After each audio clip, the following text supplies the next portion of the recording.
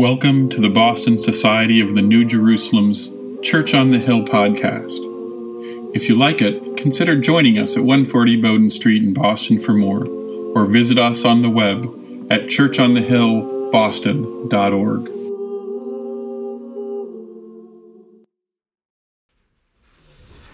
I have a question for you today, and that question is, when you read the Bible, do you ever actually picture yourself in the story? Some people do and some people don't. You don't have to feel guilty if you don't do it. A lot of people read it and there's a weird disconnect. They don't actually put themselves in it. They just kind of hear a story. But sometimes when I read the Bible, I really try and imagine myself there. And this is actually much easier, I think, in the days of modern television, because you have all these people who actually make movies of biblical scenes and so forth.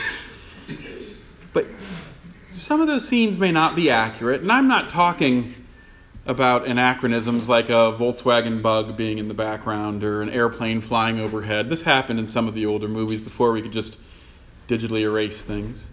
I'm talking about how every time there's a movie that has a big crowd, there are tons of them. It doesn't need to be Jesus. It can be Braveheart or anything else. There's always a person who's giving this big triumphant speech in a crowd, and everyone can hear just fine.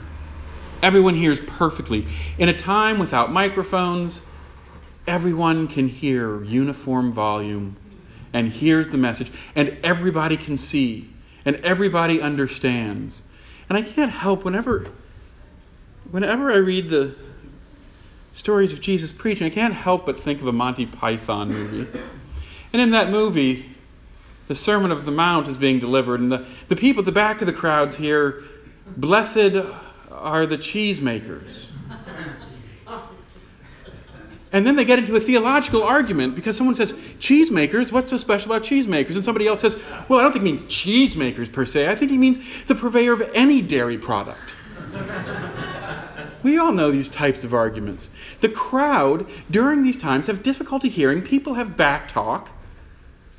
It's hard to hear. It can be hard to understand what's being said. So when I picture myself in the story, don't get me wrong, I'm not picturing myself as being Jesus or being Zacchaeus. I'm picturing myself as just a person standing there. And I'm thinking of the plight of Zacchaeus. And this, I don't think this very often, so I appreciate when the Bible gives me insight. I rarely say to myself, "I'm too short, I can't see." I'm 6'3", 6'4". I don't have a problem seeing things normally. But the Bible talked about not being able to see. Here Zacchaeus comes, works his way through this crowd of people who all know him. He's a pretty well-known guy. He knocks on your door once a year, or probably more back then, and says, "Give me your money." Everyone knows Zacchaeus. He's not well-loved. So here's a man who's not well-loved, trying to fight his way through this crowd to see the Lord. He sees a tree, has an idea, and decides that he's going to climb the tree so he can see Jesus. Now, the other thing, this is a great rule. If you climb a tree so you can see, guess who can see you? Everyone else can see you. Here's a person who is one of the most disliked people who, honestly, going to this, I'm going to call it a rally. Going to this rally, he's going to be viewed by all these people who dislike him. It takes not only a desire to see the Lord, but it takes courage. It takes incredible courage to climb that tree for a chance to see the Lord. And then the Lord calls him down by name and invites him to his house. Invites himself to his house. Zacchaeus climbed a tree. Now, here's the thing. The Bible, I always like to picture this. Why are certain things used in the Bible versus other things? Because Zacchaeus, in order to get a line of sight to the Lord, could have crawled his way through the crowd to the front row. He could have climbed a ladder. He could have stood on a house. He could have stood on someone's shoulders. When the story is written, anything, if what's important is that Zacchaeus could see God, anything would work. So why a tree? Zacchaeus climbed a tree, and I would argue Zacchaeus climbed a tree for a reason. In Scripture, we hear lots about trees. And I think about this. Where do we hear various words? Where do we hear various phrases throughout the Bible? And we hear tree very early and very late. Trees are essential in Scripture. The first trees that we hear of are the things that give the food to Adam and Eve. They can eat of any of the trees, any of the fruit, but one. And at the end of the Bible, we have a passage, which is, again, it's one of my favorite biblical passages at the end, when it talks about the tree, again, singular, the tree of life growing on both sides of the river. I'm still trying to figure out how that works. It's a pretty amazing tree that has a river that runs through it. But we hear about both of these trees. And while I'm sure there are plants and shrubs and grasses in the Garden of Eden, and there are lots of stories about trees in the Old Testament, I want to go forward to one that's always disturbed me. A comment about a tree that isn't producing fruit. And does anyone know what Jesus does to that tree? Jesus curses a tree for not giving fruit. So here's my question. Do you think the fruit of the tree of the knowledge of good and evil, do you think the tree that Jesus curses, do you think the tree in the book of Revelation is just a tree? Almost all people who are scholars, who do biblical research, say, no, these are not just trees. These trees mean something. And I would argue that that tree that Zacchaeus climbed up, the tree that he lifted himself into, each branch, is not just a tree. It is not merely a story about getting a better vista.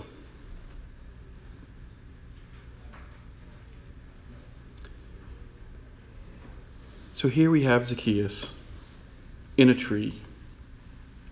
We're not talking about cursed agriculture. We are not talking about proper dietary habits. We are not talking about anything that we think of in this world when we think of a tree. We are talking about an individual who acknowledges something. When Adam and Eve bite into the tree of the knowledge of good and evil, they are cast into a life of difficulty. Is that because they broke a dietary rule?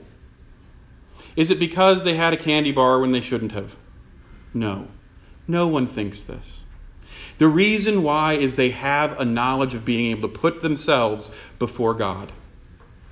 They have the ability to say, I am more important than God. Guess what happens when you claim to be more important than God? Life gets hard. Not because God is cursing you, not because God is punishing you, but because your desire to do what God doesn't want you to do makes life very hard. All of these trees, that tree that doesn't produce fruit is not a tree.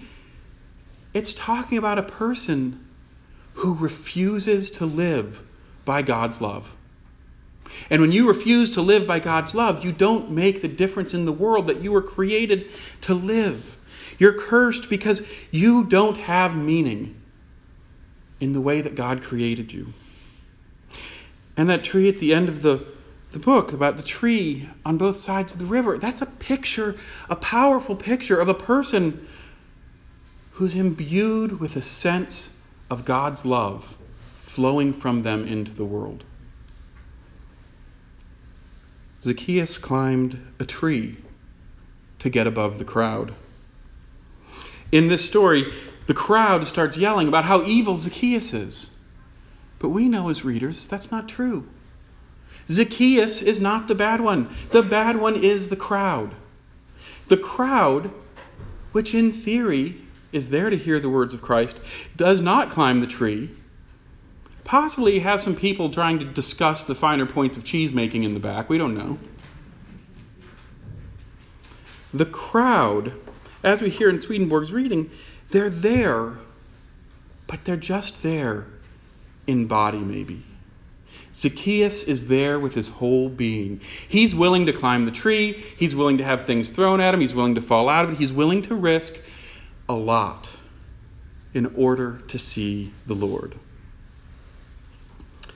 In a book I've been reading recently, and this is a little bit of a digression, I guess, but some of you may know Rick Warren wrote a book called The Purpose-Driven Church. It was very popular about 15 years ago. Still gets some circulation now. So it was very big in the Christian movement about how churches need to be imbued with a purpose that keeps God's love continually recreating in the world. A beautiful concept.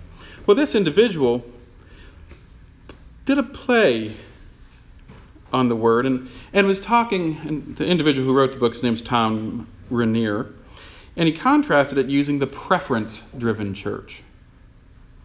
Now, the preference-driven church is a church, it's all about individuals coming there because they want the church to give them what they want. They want the church to solve their problem. They want the church to meet their need. They want the church to do what they want it to do. It's kind of like taking that bite out of the tree of the knowledge of good and evil. When we come to church and we expect church to be about our desires and we expect church to be about the things that we want, what we are actually doing is saying that we are more important than God. We're doing what the crowd was doing when they looked up at Zacchaeus and said, "How dare you, Jesus? How dare you invite that man into your inner circle?" They didn't know the heart of Zacchaeus.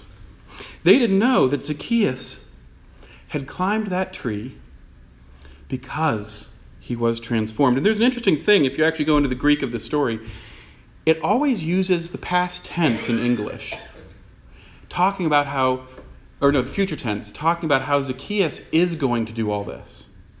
The actual language does not have tense in it. It talks about how Zacchaeus has done this. One could even argue that Zacchaeus at this point is reformed, is doing what he's supposed to be doing, and is still being attacked by the crowd. And the crowd does not have the charity and the faith to see Zacchaeus for who he really is.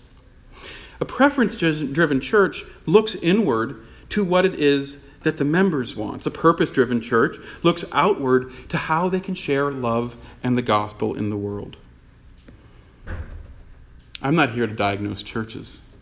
I like to diagnose myself. And I hope that my own self-diagnosis is meaningful to you. And I'm not going to use any kind of a church analogy in sense of this is what I think a church can be. I'm going to talk, and for anybody who went to class this morning, I'm sorry for repeating stories, but you read one story, it sticks in your head. I'm going to talk about a man who was a Christian, who woke up one morning on an autumn day. It was cold and the rain was getting to him, and he walked and he sat down in his hard seat and he sang when he was supposed to sing, and he was there in a joyous spirit. And when the game was over, his team had won and he went home and he didn't go to church the next day because it was raining. The point being, we make choices in our life, day-to-day choices, where we preference our own self above our relationship to God. And then we wonder why our life is difficult. We wonder why we face difficult challenges. There are studies that show that going to church, that having faith, that being loving, that caring about other people actually make you healthier and happier. Better than any pharmacy, better than any health insurance company can give you, and yet people don't do it. Because we continually choose to take a bite of the apple rather than eating the fruit that God gives us. We continue to blame Zacchaeus for being a horrible person because we ourselves are not willing to take the steps, to gain the understanding, to grow in love, to look at the Lord and see how we are supposed to live. What the Lord teaches us is very clear. It's servanthood and leadership, not force. God is pretty powerful. I don't know if you know that or not. God's a pretty powerful guy. Or girl, woman, I'm not. God is powerful. God could have come down here like people were expecting in Jesus' day as a military king to conquer and wipe out everything. But God didn't come in that fashion. Why? because being forceful, making other people do what you want them to do, not caring about other people's thoughts and other people's feelings is not what God is about. God came as a servant. Humility and love are what define our Lord. Zacchaeus climbing above the crowd was not climbing above just a view. He was climbing above a world of selfishness that's directed towards people getting their own way. He was climbing above an understanding of it has to be my way or no way. He was climbing so that he would be able to see the Lord, and ultimately the end of the story, that people would understand that servant leadership is about giving what you have. And I'm not talking about dollars and cents. I'm talking about your energy and your life to what's really important. I'm talking about climbing up a tree because it means you're doing the right thing. Climbing up a tree because it means that you're willing to actually hear what God has to say. So many times in our lives, we shut our ears down to what God has to say. We shut our ears down in a very simple way. We shut our ears down by saying, I am not going to listen to the person who is sitting next to me. I am not going to listen to another person's point of view because there's nothing that person has to offer me. That's taking a bite out of the tree of the knowledge of good and evil and preferring the taste of yourself to that of God's love.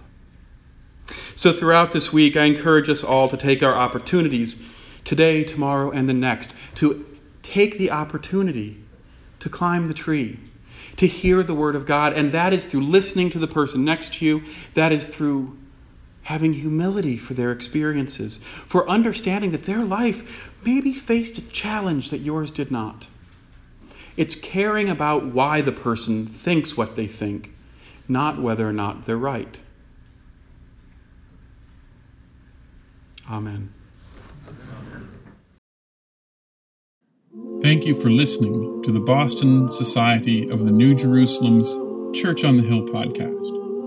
If you liked what you hear, consider joining us at 140 Bowden Street, Boston, for more, or visit us on the web at churchonthehillboston.org.